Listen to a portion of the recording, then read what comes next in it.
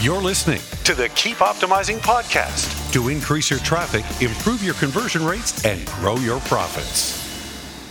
Hello and welcome. If you're looking to improve the performance and return on investment of your marketing, then you've tuned into the correct podcast.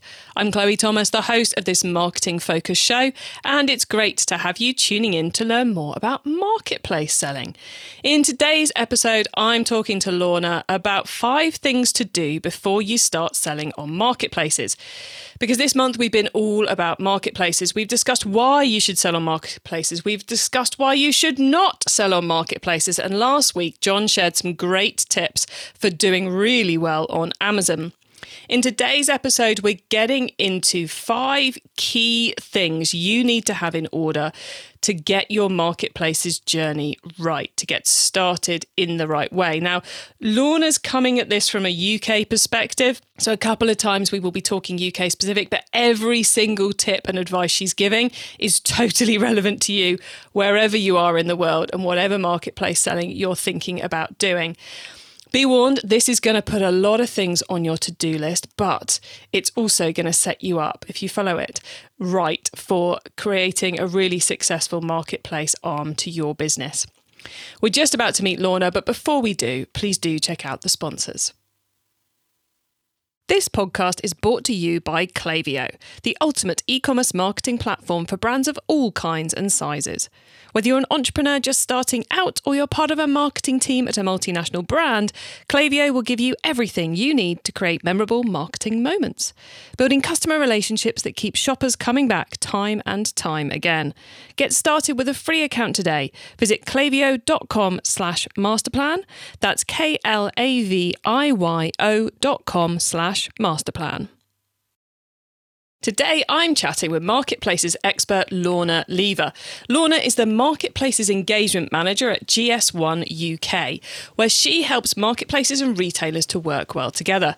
Previously, she's worked in-house at big UK retailers Boohoo, June and Mothercare, running their marketplace sales. So for the last 10 years, Lorna's been working with and selling on many different marketplaces. Hello, Lorna. Hi, Chloe. Excited to be with you today. It's great to have you here. I can't think of anyone I know better placed to help retailers sell on marketplaces with all you've done and all the conversations you have.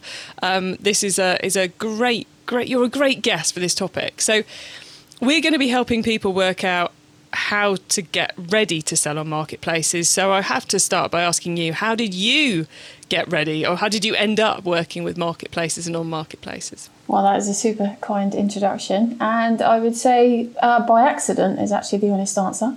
So it was at Mothercare quite a few years ago now, actually. When Mothercare is still here, to be frank. Oh, yeah. Yeah, so I was working on their e-commerce team, actually for the Early Learning Centre website specifically then. And then it was at the time when big brands didn't really do the marketplaces. It was more kind of the thing for the smaller sellers, the little guys in the bedroom, they were sort of stereotyped as. But then Mothercare decided to give it a test with some Early Learning Centre toys, and then I went through the kind of flat file hell that people do when they start up, and it kind of grew from there, eventually moving on to Channel Advisor as the solution provider for that. So yeah, we made that a lot slicker than the flat file, thankfully. Yeah, it's the flat file, we're meaning basically a CSV file, aren't we? Yes, of nightmare. Yeah, so a lot of copying and pasting, a lot of Excel praying that you don't do a wrong click and reformat the whole thing. And hunting through to find that comma that has sent the whole thing spiralling southwards. Absolutely, yeah. Not fun. Yeah, fun and games. Well, guys, we'll be helping you avoid problems like that as we go through today. Okay, so Lorna, you're going to be taking us through 5 things we need to do before we can start selling on marketplaces. So what's the first thing we need to do? Well, I would say it's kind of thinking of the philosophy of getting your foundations right. And so with that in mind, I would say get the branding sorted. That would be the key first thing that I would say to start with. And most importantly, especially if you're starting on Amazon, it's things like trademarks, because without them, that really hinders your setup. And we see it a lot from the members that we speak to that are joining GS1. Yeah, that's because it means other people can create listings and you've got less control of how your product's seen. So it kind of unlocks an extra tool set, doesn't it? Yeah, that's with brand registry. So if you are the brand owner, then getting yourself registered on brand registry does give you those extra tools. Yeah, but if you don't obviously have to do the brand registry, but it's just kind of an extra tick box. But having things like trademarks actually certified helps you with the sort of setup process when you're listing on Amazon, because when you put in the information in on the brand field, it's one of the things that they use as a defining feature to build your listing, which it goes in combination with your GTIN, so the product identifier. And it's the combination of those that are usually the main hiccups that people see when they first start listing. Certainly what we probably spend about 90% of our time dealing with our members to try and help them through those bits. So you go, guys. Trademarks essential. The world of trademarks just feels a bit crazy, and I know a lot of people don't spend an awful lot of money on trademarks. So are there any kind of tips you've got for keeping it practical, manageable, and not being your biggest cost this year? Yeah, I think the main one is probably checking that it already exists first, because sadly there's probably most of your ideas will already be taken. But then also making sure that you keep it more holistic. So I don't know, rather than you saying that you're cupoftea.com and then realising that you're going to go into biscuits, you need to make sure that it's something a bit more well-rounded, so that you don't have to find that you've either got to change it or it's a bit confusing for the consumer once you diversify the product range a bit more. So there's a bit of future-proofing and potentially a bit of rebranding of the whole business. This could be the catalyst that leads us to go, actually, we were always going to do more than tea, so now's the time to shift our name. Yeah, exactly. I think there's probably one thing that's kind of got you into that niche, or the thing that's the idea or the invention that's made you start in the first place. But I think making sure that you can kind of be a bit bolder in the plans of what your sort of ideal long term for it would be, and then try and do the branding around that. Okay, so I have a feeling as we're going to be going through these, that these may lead us to not to realise that this is one of those processes where you kind of identify things you should have fixed in the business, not just things you have to do on a marketplace. You know, I think that branding piece is one of them. It's like, oh yes, we probably need to upgrade that before we create another load of opportunity. So what's our second one? Is that the case with our second one as well? Is this something which could impact the whole business, not just our marketplace prep? Absolutely. This is definitely one of the foundations thing again. Obviously, I'm biased towards this, given I work for GS1 UK, but getting your product identifiers, and this is definitely bigger than marketplaces. These are the identifiers that will stay with the product irrelevant of what channel that you sell them through. So that could be online, offline, anywhere, basically, any country. So these are the GTINs that I just referenced before. So this is the product identifier that actually gets you onto the Amazon catalogue. There are a few categories that don't need them, so things like handmade, all of that sort of stuff. But you can't list without them, basically, because Amazon needs to be able to match the products in the back end of their catalogue to ensure that they have one product page for one product. So I want to drill into GTINs and product identifiers a little bit more. So first of all, it's not only Amazon, is it? It's other marketplaces as well where these are, but Amazon's the one which you are completely stuffed if you don't have them. Yeah, there's probably every month we see more and more marketplaces starting to mandate these. I would say UK-based ones, OnBuy and Frugo, they mandate them as well. So you'll definitely encounter the fact that you need to use them the more and more channels that you start interacting with. But yes, Amazon is probably the biggest one because it has the biggest amount of sellers. You've mentioned GS1. We should probably explain what GS1 is. And the UK and the global roles of GS1 as well, for anyone who's going, who is this GS1? Why are they involved in all of this? So could you give us that explanation quickly as well, please? Yeah, we're probably the best kept secret for the most common thing. Obviously, everyone knows a barcode, yet not many people know GS1. But we kind of liken ourselves to the guardians of the barcodes. So we license the number that enables you to create the barcode from that. We've been around about 50 years. The barcode is actually 50 years old last year. So it's not new technology. We've got 115 offices around the world. So even if you're not a UK seller, there'll be one close to you. You can join any of them that you want to. And I work for the UK office. And you are the only place it's worth going, or GS1, I should say, not Lorna. GS1 is the only place it's worth going to get those all-important GTINs. Yeah, believe it or not, there's actually a grey market for barcodes. So not many people realise that. But you can obviously get fake versions, like you can fake things for anything. They will obviously be a lot cheaper. But the problem is with product identifiers, they have to be unique, otherwise they don't work. And the point is to be globally unique. And when you get them from third parties, we can't guarantee the uniqueness. And obviously, if you get to the situation where you've sent, I don't know, a load of stock into a warehouse, whoever it is that you're trading with, and it clashes with another number, then that's going to cost you a lot of time and money, and as well as lost sales. So again, going back to what I said before, make sure the foundations are right from the start. Otherwise, you just have to go back and fix the problems. Yeah, and one of the things that I've spoken with you in the past, not on a podcast, guys, so you can't hear this, but this is something which is happening in the marketplaces space, is the brand and trademarks increasingly being linked back to the original identifier. So there's ever more levels of checks and ever more reason to benefit from. It's not just a series of stripes you print on the side of a box.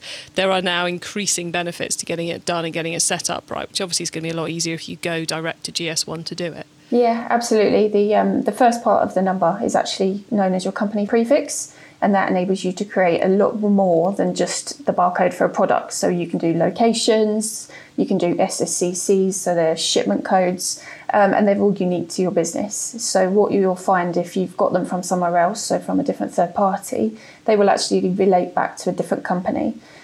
You can actually check our database to see who that number belongs to if you've got them from somewhere else. And then that will be the information that Amazon is able to see. And then that's when you're going to encounter issues, because we've got a classic example. So a company joined us that sold cold brew coffee, one of our UK sellers, and their numbers actually related back to a gum manufacturer in the US. So that's not great for your branding, as you can imagine. Yes, not ideal. So yeah, go and buy them from the right source is what we're saying. And how many do we need? Yes, so that's probably our other common question, and it's a misconception at working out which level it is that you need to apply the numbers. So for companies where they've got different variations of the same product, so different sizes, for example, or different flavours, you would need to apply it at what is the either child level or the SKU level, whatever you call it within your business, but basically the very base level. So if you think about it in that however someone orders from you, if you need to know which variation of that product it is that they are asking for, and then the GTIN is applied to that level. Excellent. And these are, whilst they're a little bit, once you've got your head around them, they are considerably easier. This is a considerably easier step than the brand step, isn't it? Yeah, because once they're applied to the product, that's it. It stays with it for its life, stays with it for its channel. The only side note to that would be if you made changes to that product. If there's significant changes, then you may need to apply a new one. And that's just so that people, as in supply chain or customers, are aware that it's a slightly different version of that product. But once you're done, basically. Excellent. Okay, so that's our first two. 1, get our branding sorted. 2, get our product identifiers, our GTINs sorted. And then what's our third one, Lorna? So for me, it would be the packaging. Obviously, this is kind of linked to the product identifiers, because once you're doing your packaging, you're then thinking about whether you want to put the barcode onto it. Do you need that at this point, for example? Is it going to be that you want the product to be store, retail ready? Then the other main factor that you need to think about when you're particularly with marketplaces is actually that's the first physical interaction that the customer has with you. So it's going to be their first impression. So you want to make sure that you can make that the best you can possibly be, given that you haven't got like a sales assistant that you would typically see in a store environment. So we're not talking plain brown packaging here. We're talking something that sings your brand and probably tells them a bit about your story. I mean, you can keep it plain, but obviously making sure that you've got some bits and pieces on there just is added value. You're making the most of the opportunity. So having things like social handles, hashtags, anything that you're kind of aiming for within your marketing campaigns, you can utilise that there. One thing that I particularly like is sort of extras. So, for example, if you're selling a toy, you could use your packaging, so a cardboard box, for example, to have it as a way to add in things like play tips or, I don't know, a castle that can be used with the toy. So it's second uses for those that sort of adds to the brand impression. And then obviously that doubles to making it eco-friendly. So instead of just chucking it out, you're giving it a second life. If you sell something with food, you could put a recipe on the inside of it, for example. And presumably there's some so those are some great kind of marketing focused things to do with our packaging. Presumably there's another level of making sure the product gets there okay, and the cost of getting it there we should think about too. Yeah, obviously it's got to protect the product, so you don't want to be skimping on that area, because obviously that's going to impact returns and any also obviously first impressions of the product being broken. But given that you're going to be using marketplaces and things are going to go through the post, the dimensions and the weights are probably the most critical thing. So if you're selling something small, making sure that the package is designed so that it can fit through a letterbox, and then that will help to reduce any missed deliveries or people having to go to a locker to go and get it. You're just thinking about things that are going to make it all that more convenient for you, and then therefore that's going to reflect better on you as a brand. Yeah, and as someone who spent the early part of her career with complicated spreadsheets trying to work out what the pricing implications were of more pages in the catalogue on a postage front, there is a lot to be gained if you get the size of your box right for the postage prices.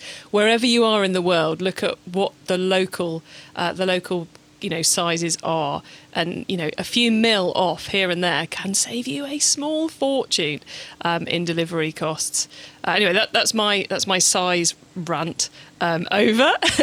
Anything else we should think about on our packaging? I would say if you are going into getting the barcode on the product at this point on the packaging, think about the placement of it. So make sure that it's easy to be scanned, so it's in a nice, easy location. Obviously most people assume that it's going to be on the back or on the bottom, so just keep it don't try and do anything too wacky with it. The colours obviously have to be a very good contrast of the barcode. Obviously if you've got a packaging designer, they can usually handle most of that and actually have the image tool themselves, and that's why we typically see things in black and white, but they don't have to be.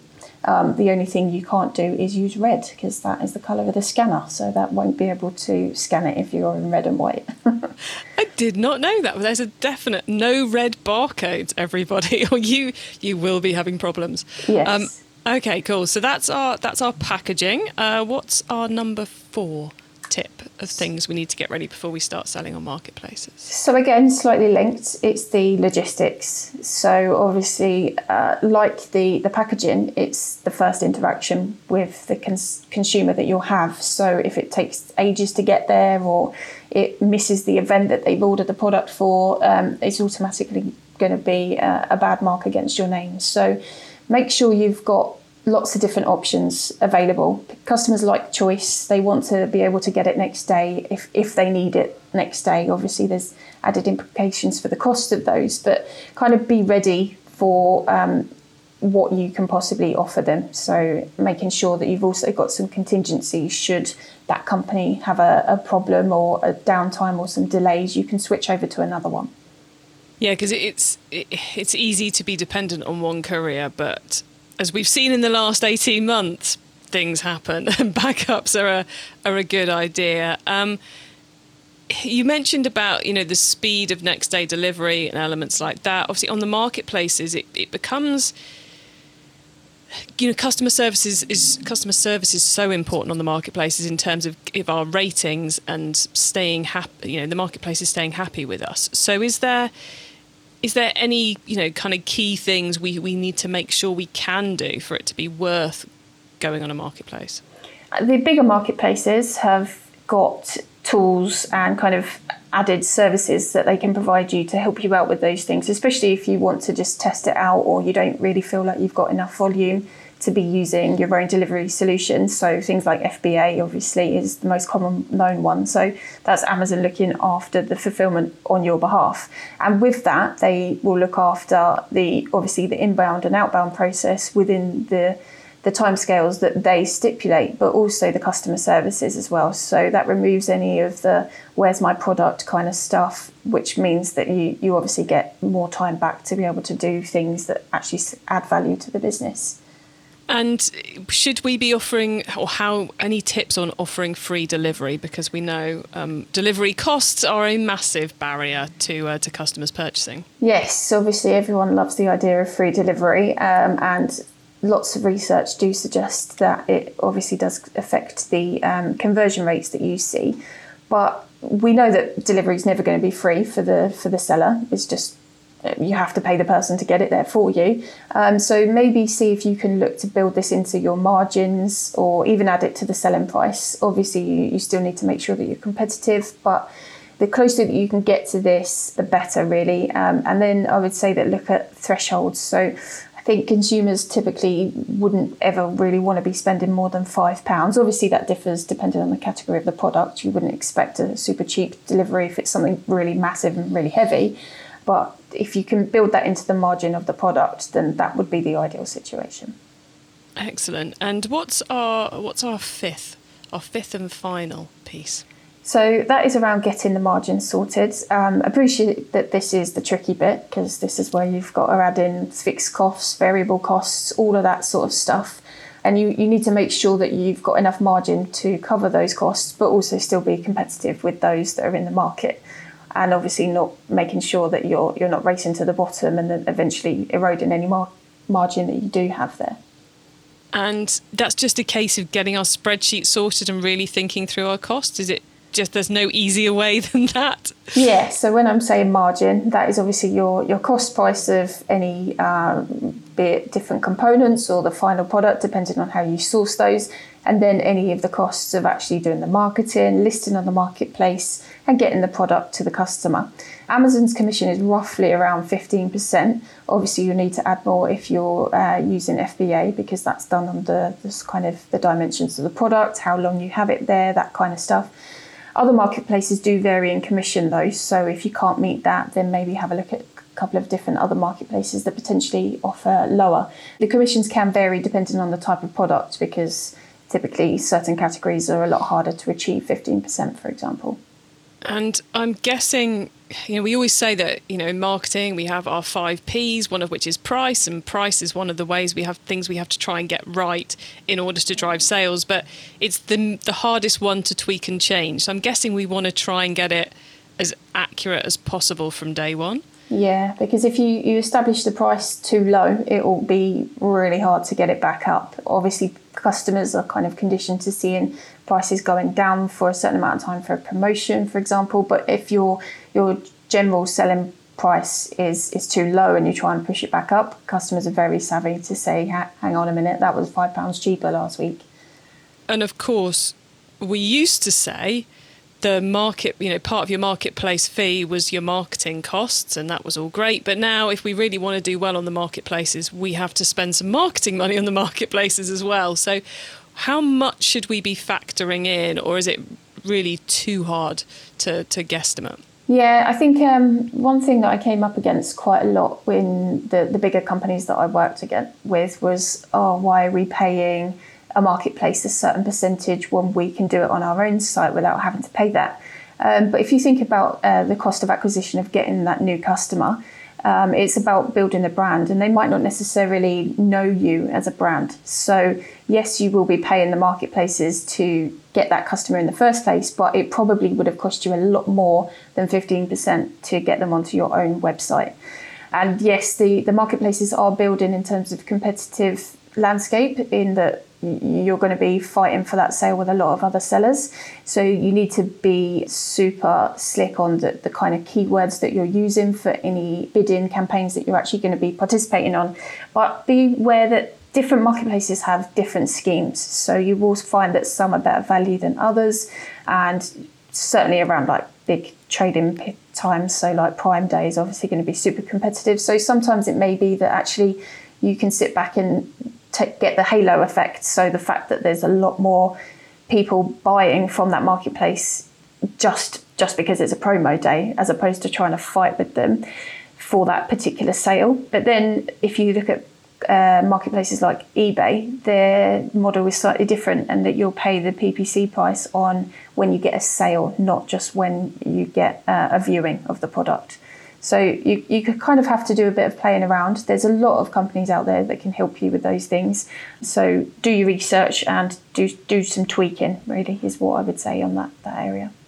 And make sure you've got some budget for that, is the other thing we're saying here. Factor that into your margins. Yeah, I think a lot of people don't plan that in when they make that initial investment of the business setup, and especially if it's a brand new product or something really innovative that people haven't really heard of, then yeah, you're going to need to make sure that you set some money aside specifically for that. Excellent. Well, Lorna, it's been an amazingly practical session we've just done with those 5 areas. So we had the branding as number 1. Number 2 was your product identifies those GTINs. Number 3, getting your packaging right. Number 4, logistics. Number 5, margins, which I said it earlier on, that the branding was kind of like one of those things where opening the marketplace's box becomes a catalyst for fixing something in the whole business. I think all 5 of them potentially are that. So possibly giving you all a very big to-do list. Well, look, Lorna, thank you for all of that. We are now going to pause for a reminder of our sponsors, and then we're going to talk about the wider world of marketplaces. Success in 2021 means building stronger relationships with your customers. Last year saw a lot of consumers switching to buy online, leading to surges in new customer acquisition. So how are you planning on turning your new first-time buyers into profitable repeat customers? Well, that's what Klaviyo is for. Klaviyo helps businesses create memorable marketing moments through email, SMS, and personalised website experiences. And that is what creates repeat purchases. That's why Klaviyo, the ultimate e-commerce marketing platform, is used by over 50,000 e-commerce brands around the world. Get started with your free account today. Visit klaviyo.com/masterplan. That's KLAVIYO.com/masterplan. Okay, Lorna, so far we've gone deep into those 5 things to do before you start selling on marketplaces. Now you get to wow us with your huge insider knowledge about the whole of marketplace selling. So for the following questions, your answer can be anything to do with marketplaces. So that, of course, includes those 5 things we've just been through, but also tips for those who are already up and running on the marketplaces. So, Lorna, are you ready for these? Let's do it. I feel like I'm a mastermind or something. Great. There's no kind of scary black chair or blinding white lights going on here, so don't worry. It's not as difficult as Mastermind. Let's start with marketplaces newbie advice. If we've inspired someone to take their first step with marketplaces, what do they need to know to give themselves the best chance of success? What I would say is it probably relates back to the 5 that I talked about. Make sure that you get the foundations correct from the start. It's really easy to think, let's just cut that corner, or let's just save that money. Let's not do that now. But actually, it's going to save you money in the long term. And I would say that the worst offenders for those kind of things are kind of these get-rich-quick scheme YouTuber type hack vibes, where they promise you that you'll be sipping rums, leaning over your Lamborghini in 6 weeks. So I'd just say be cautious about things where they're promising you too much. If it seems too good to be true, it usually is. Marketplaces are for legitimate businesses now. They're not just chuck some products on and hope for the best. You have to give it its time and effort to see the rewards. But you will get the rewards. You just have to make sure that you're putting the effort in there.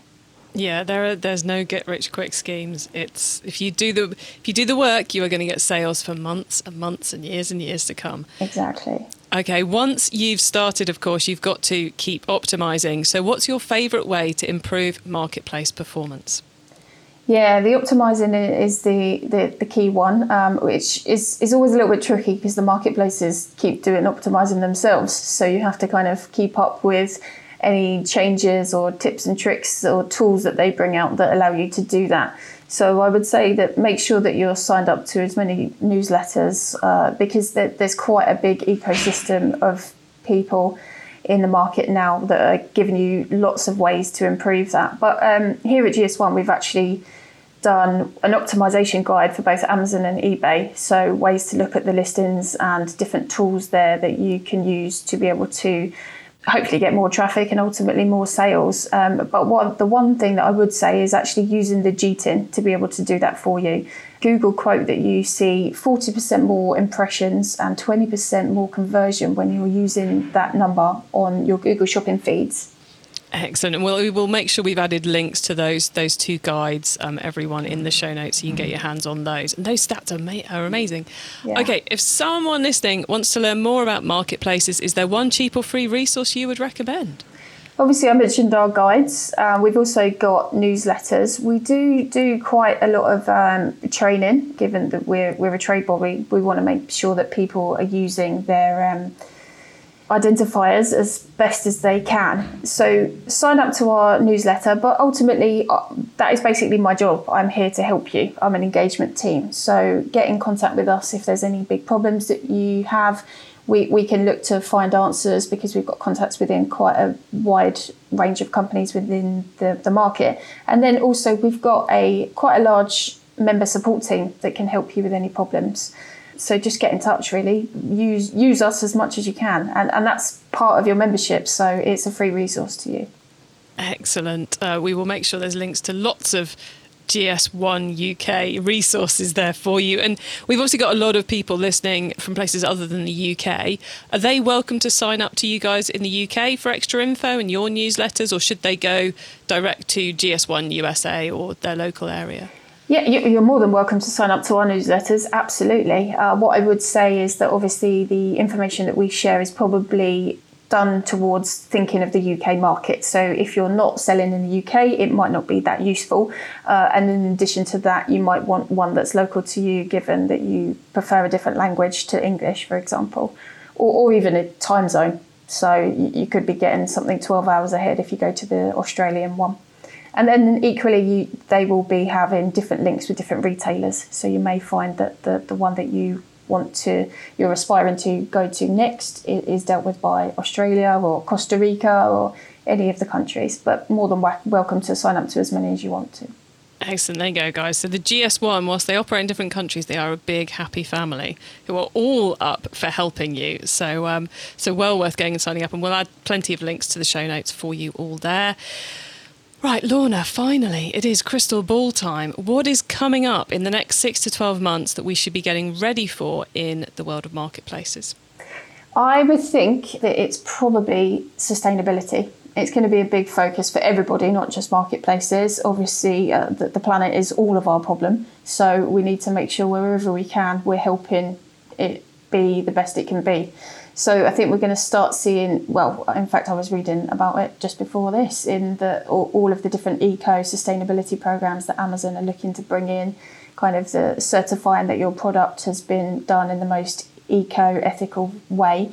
I think we're going to see the platforms bringing in lots of different ways of being able to market that to the customers, but also enable the customers to buy things that have that more in mind. So being able to buy the refill option rather than the big main product with the pump and all of the other plastics that you may not need when you're just doing a refill.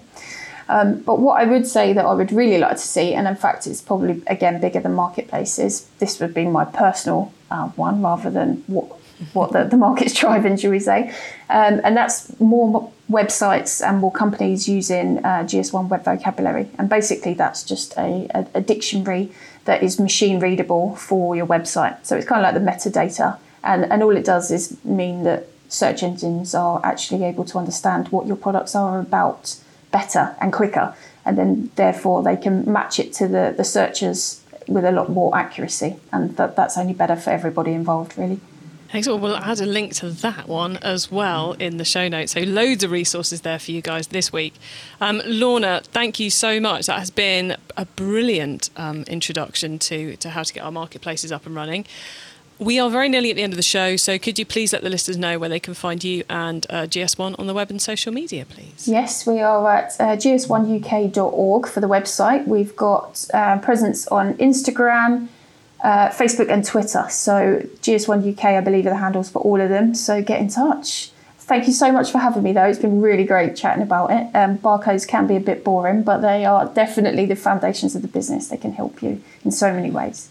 I always think a barcode could be boring, but then I always find the more you kind of unpick it, the more exciting and interesting they actually become.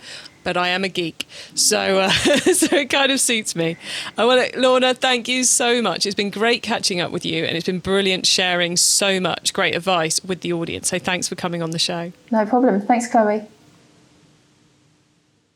So much great practical advice there from Lorna. Now, a couple of kind of housekeeping things I really need to share with you before I kind of sum things up. First off, if you have listened to that and gone, oh my God, we bought our GTINs, our product identifiers from eBay, and maybe whilst listening to this, you've looked it up and you've gone, oh my word, it's a pet shop in New York. We're not a pet shop in New York.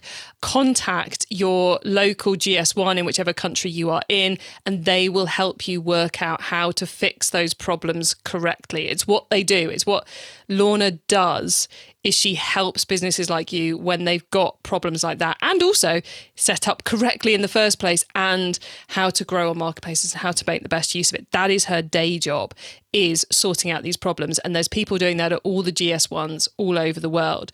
So get in contact with them and they will help you fix any problems you've got like that. And something we didn't mention was the cost of GTINs. You can buy, here in the UK, you can buy 10 GTINs for just 50 quid. So these are not expensive to go direct to GS1 and buy them. So that's what you get from GS1 UK. GS1 USA are currently selling a single GTIN. So you can buy just one, and then if you want to test something out, that could be quite useful. And wherever you are in the world, you can buy from any of the GS1s. Okay, so you can shop around for the best deal if you want. Some of them do have address restrictions and that sort of thing, but you can buy from any of them. In fact, a fair proportion of GS1 UK GTIN sales are to people not in the UK. Interestingly. So you can buy from any of the GS1s. There will be one almost certainly in local country, and we'll give you links to all of that in the show notes. So if you are like, oh my gosh, I don't know where our GTINs came from, and you want to sort that out, contact your local GS1 office. They are incredibly helpful and they really know what they're doing because they created them. And if you need GTINs, please buy them from the right place. Get them in, and they of course help you wherever you're selling your product, not just on the marketplaces. Okay, those are the two housekeeping things, but I think Lorna's given us a lot to think about there about getting things in order, ready to sell well on marketplaces, because it is a whole business strategy. It's not just set it and forget it. You have to do it, get it set up right in the first place, and then you have to optimize it. And it's one of those places where if you don't get it set up right in the first place, you can really damage your results further down the line. So it is well worth, even if it takes you 6 months or 12 months to work through those 5 areas Lorna outlined, it is well worth getting it right, because it will kind of retrospectively fix things that you've let tick over in your main business, and it will mean you're starting right in those places. So lots of extra information for you there, just as we've had throughout our month on marketplaces. You can get all those links we mentioned, the full transcript of the episode, important notes and much more at keepoptimizing.com. There you can also get access to our Q&A webinar, which is happening this afternoon. So if you are listening to this and it's not yet 5 o'clock in the UK, 4 o'clock in the UK even, she says, not being able to read her own handwriting, then you've still got time to sign up and join us live to get your marketplace questions answered by our specialists from this month. And if it's later than that, then you can come along and watch the replay. So to access all of that, head to keepoptimizing.com and click on the Q&A webinar link on the header. And then you can get signed up and get all that great info, get your questions answered, basically. And I suspect, as we've got both Thomas and Chris joining us, we'll have a bit more of a debate about whether you should or shouldn't be selling on marketplaces. Thank you so much for tuning in to this episode of the Keep Optimizing podcast. Our whole set of episodes about marketplaces is now live. Those are episodes 54 to 57. So please do have a listen to them all, and make sure you tune in next Wednesday when we'll be starting our series of 4 shows about the latest and greatest marketing opportunities. Yes, next month, rather than focusing on one single topic, we're going to be telling you about 4 big opportunities to grow your sales this year and beyond. So we're kicking off with TikTok, so get ready for that. And if you know someone who's particularly interested in improving their e-commerce marketing at the moment, please let them know about this podcast, the Keep Optimizing podcast, as it exists to help you and them improve your marketing. Have a great week, all of you. Hope to see some of you in the webinar later on today if you listen to this live. And make sure you listen to the next episode so I can help you to keep optimizing your marketing. Access everything Keep Optimizing at keepoptimizing.com. That's with an S, not a Z.